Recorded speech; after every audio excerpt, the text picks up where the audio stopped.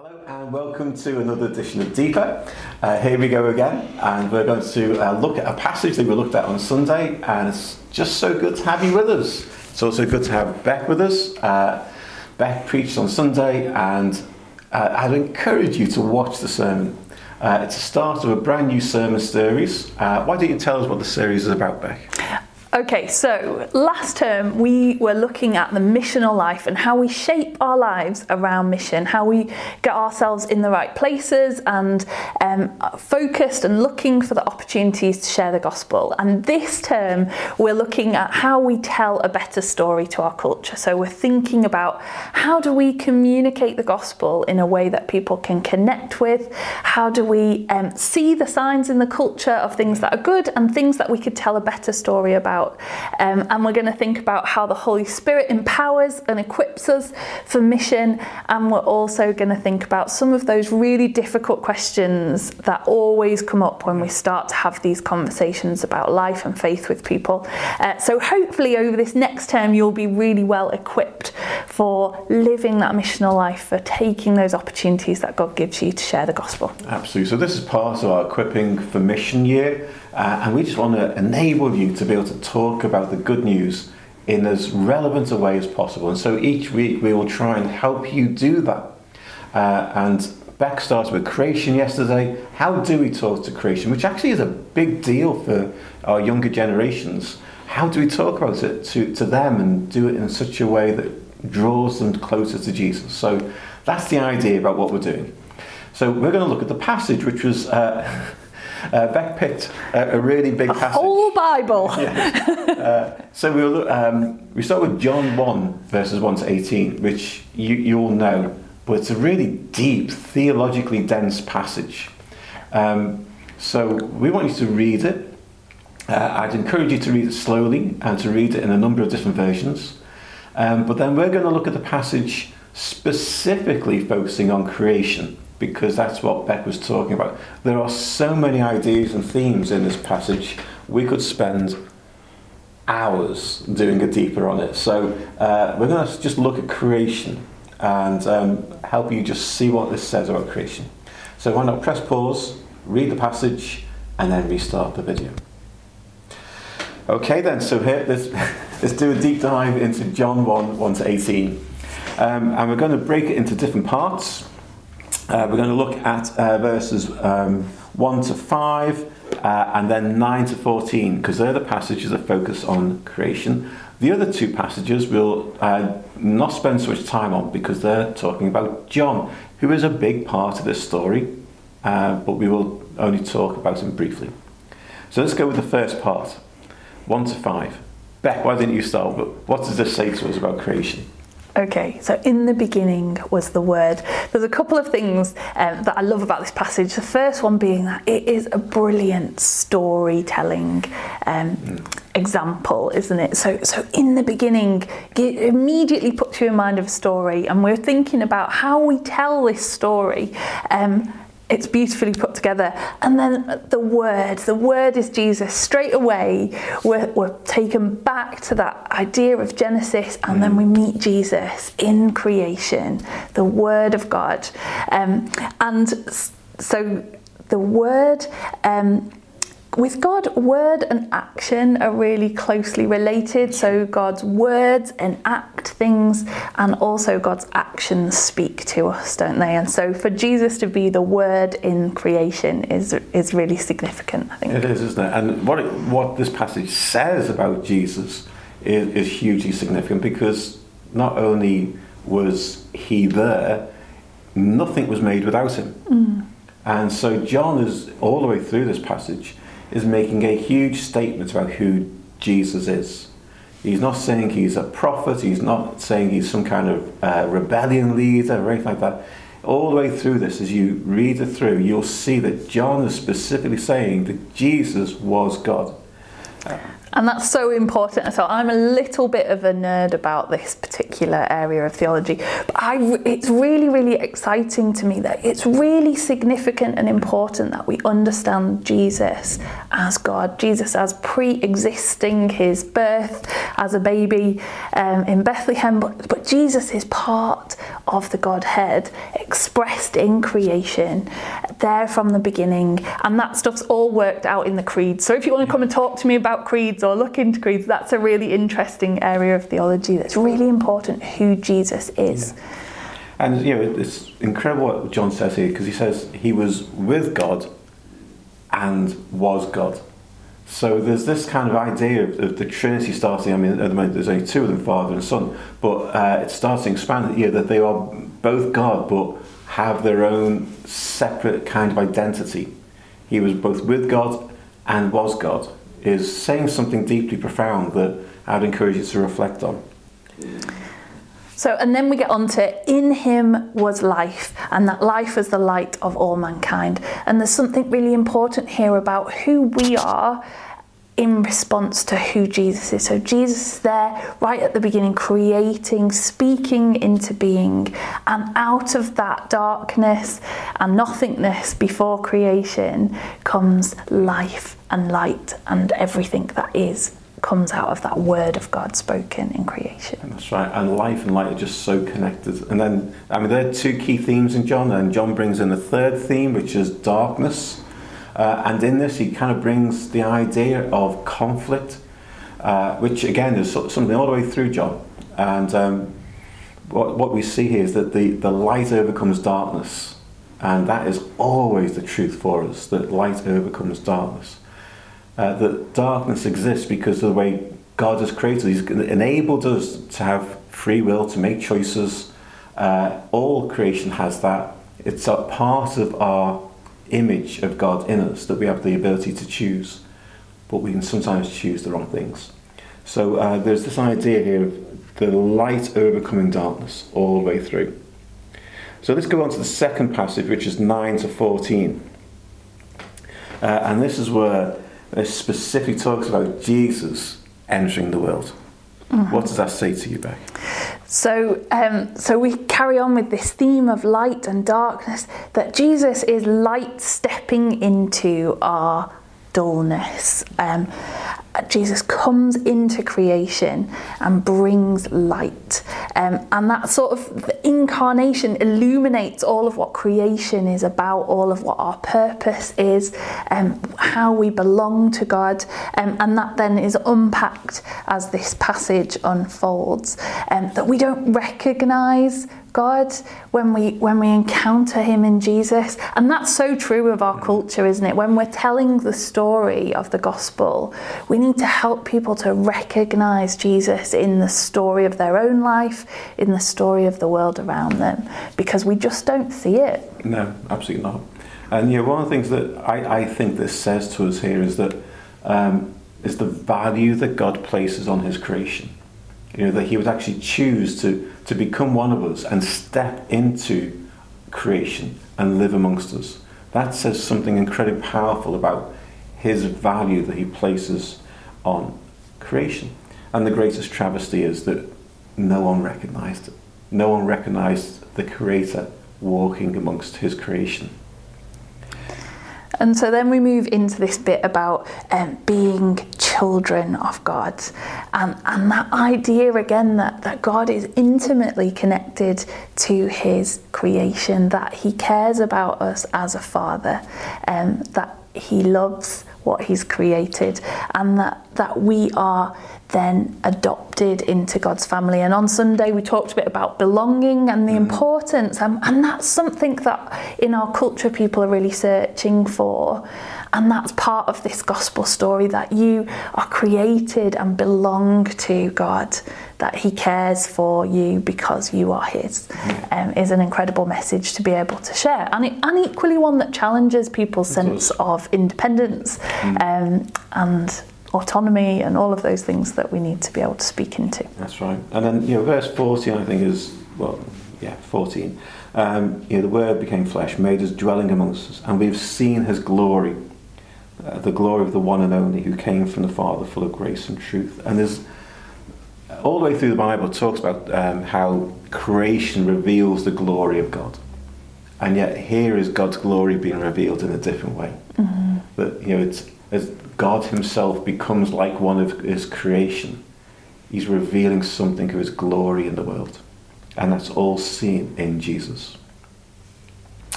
So let's quickly move on to John, and there's two passages, 6 to 9, and then 15 onwards. So anything you want to say about John, just very quickly, in this story? Well, partly just that this indicates to us a bit that this is a story that John's telling. So he's speaking about, this is the thing that happened with Jesus. This is the beginning of his bigger story, his gospel story that he's writing down. And so he's introducing the characters as we go through it. And the other thing I notice with this is the difference in the way that he speaks about Jesus and John the Baptist. John the Baptist is a really significant player, particularly in this beginning part of the story. And yet, even though he's got a really important part to play, it's nothing. It's a passing mention in this unfolding of this is who Jesus is, though. Like, John's really excited about who Jesus is. And although John is a big player in this part of the story, all he's doing is pointing to Jesus. That's all he's doing. He's looking at the one who he knows was there before all time, and he's pointing to him and saying, here's one who's greater than me. And that is actually just our role, isn't it? That is our role. In all the stories that we tell, just to point to Jesus. And that's so reassuring, because sometimes I think we build up our part, don't we? And we feel like we've got all this responsibility. But actually, both John the Gospel writer and John the Baptist understood that their role was really just to point people to Jesus, and Jesus takes it from there. And that's great news for us, isn't it? And it's fascinating what John the Baptist says, because it reveals something that clearly only God could have revealed to him. So in verse 15 he says, "This is he of whom I said, he who comes after me has surpassed me, because he was before me." So he's pointing to Jesus as being greater, but also the one who was before him in some way. And it's a kind of looking forward and looking back all at the same time, and he's seeing something that in Jesus there was divinity. And again, that comes out in the very last verse, verse 18. I'm going to read it from my version of the NIV. It says, "No one has ever seen God, but God, the one and only, who is at the Father's side, has made him known." I want you to read that verse and read it slowly, because again, John is making a big point, isn't he? That Jesus is God. So that God, so no one has ever seen God, but God, the one and only, who is at the Father's side. That is Jesus. Jesus is God, the one and only. And he's sat at the Father's side. And that Jesus is God's self-revelation. So Jesus is God showing himself and all of who he is and what he wants us to know about him. And so when we read the gospel, when we get familiar with scripture, when we see what Jesus does, that's how we get to know God and know this story in a way that we're able to express it to others. Yeah. And the way John frames this, John the writer, is that it's all in the context of creation. Jesus as creator coming into his creation, revealing the glory of God and demonstrating that he is in fact God himself. And there is no greater value that anyone could place on creation than that the creator would come into his creation. And so we're going to think a little bit about what's the application of all of this, and go a little bit wider. So what does all this mean for us as Christians? And so we're going to just bring out a few points for you to reflect on. So why don't you go first, Beck?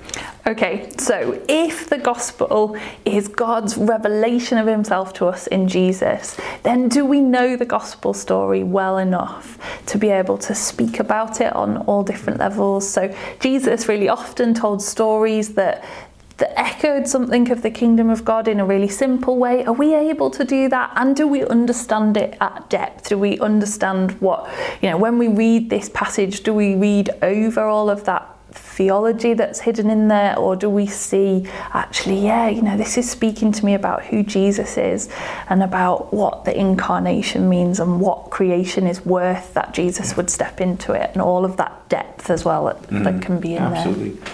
And I think the times on when if you talk about creation, people always want to talk about detail, or did it really happen in 7 days, and all those kind of things. What John does is say, focus on who the creator is and what the creator has subsequently done. That's what John does. He focuses on that. And I think there's a lesson for us there to not get caught up in some of the arguments and debates that can happen. And it's not that they're unimportant, but if you're trying to talk to someone who isn't a Christian about creation, then sometimes the details don't always help. And we need to focus in on what John does here and say, what really matters is that Jesus was there doing it, making it all, and that he came and lived amongst us to restore and renew creation. And that's the key point, isn't it? Yeah, it is. That's a really great point, actually. I think on top of that as well, is, all the way through this, we see just the power of creation to speak to us of God. I think you've talked about that, and it's just obvious, isn't it? You look out at creation and just see something of the beauty of God. And we have a brand new little track that we're bringing out, and we'll give you some more details about that. The Beck wrote about the story of God, and there's a little bit about creation, just revealing the beauty of God and his creativity. And we can talk to people about that, can't we? Yeah, absolutely. It's a really great way to start to introduce those conversations, that we all do have that experience of looking at the beauty of creation and being inspired that there must be a God. Yeah. So second point is, which I think is important, is just seeing the divinity of Jesus in this passage and understanding how important it is. People have all sorts of ideas about Jesus, don't they? And they don't always match what Scripture says. Here, right at the beginning of the Gospel, John is saying very clearly, very specifically, that Jesus is God. And we might not understand the mechanics of it all. How can there be one God, 3 persons, all that kind of stuff. But John here, very early on in the Christian journey, is saying Jesus was God. He was there at the beginning of creation, all that kind of stuff. And that's just massive for us, isn't it? It's so important. I know you like the whole Christology stuff. It is so important. And the church spent years and years thrashing these things out, trying to get to the bottom of it, because it is important, because what we believe about who Jesus is the foundation for everything that we're going to build on top of it. So it is important. Absolutely. So why don't you bring up the next point? Okay, so thinking about who Jesus is, do we have a sense of belonging to the family of God? And that's picked up in this passage here that expresses something about God's care for his creation, God's care for us as his people. Do we feel that sense of belonging, and do we make space for others to belong in our community and family as well? Absolutely. That is part of creation, isn't it? That God made us to be in some way in community. That's such a big part of creation. Final point, that we should never ever see God as being in some way distant from his creation. There's a philosophical thought that a couple hundred years ago, that in some way God was like a watchmaker. He made the watch, wound it up, and then just allowed it to run out. And at some point the world will run out. But what we see here is God involved in his creation. And you brought up a passage from Scripture, which I've forgotten, which talks about God sustaining creation. That, that's kind of important here. And really important to us as we talk to others about creation, that God is still involved. He didn't just make it and walk away. He's still involved. Can you remember what the passage was? I think it might be Colossians. I think you're right. Yeah. He's the one who sustains creation. And that's important for us to hold on to too, as we talk about what creation means to us as Christians. So we're going to give you some questions to think about and go a little bit further. So we're going to give you some questions to talk about in your groups. We've got 3 questions for you today. Beck's got the first one. Okay, so what do you see are the key themes in this passage that we need to understand so that we can talk to people about Jesus? Excellent. So second question. If Jesus as creator came to live amongst his creation, what does that say to us about how God values his creation? Just kind of talk that out a little bit so you can understand how God truly feels about what he's created. Clear question? And then one of the really important things that we've been trying to think about is how we speak into our culture, and particularly younger people, although lots of people in our culture are really concerned about the environment and about creation care. How do we pick up from this passage and from other passages of Scripture ways that we can talk to them well about creation in a way that attracts them to encounter Jesus, who also really cares for the things that they care about? Very good. So, I would encourage you, particularly with that last question of mine, to watch Beck's talk from Sunday if you've not already seen it. And if you did see it, or if you were there on Sunday, why not watch it again? So that's all for today. Thank you for joining us. We'll be back on Sunday with we're going to look at the fall. I've got that task, lucky me. And then we'll be back next Tuesday with another edition of Deeper. So do please join us then. So have a great week, and we'll see you then. Take care now. Bye.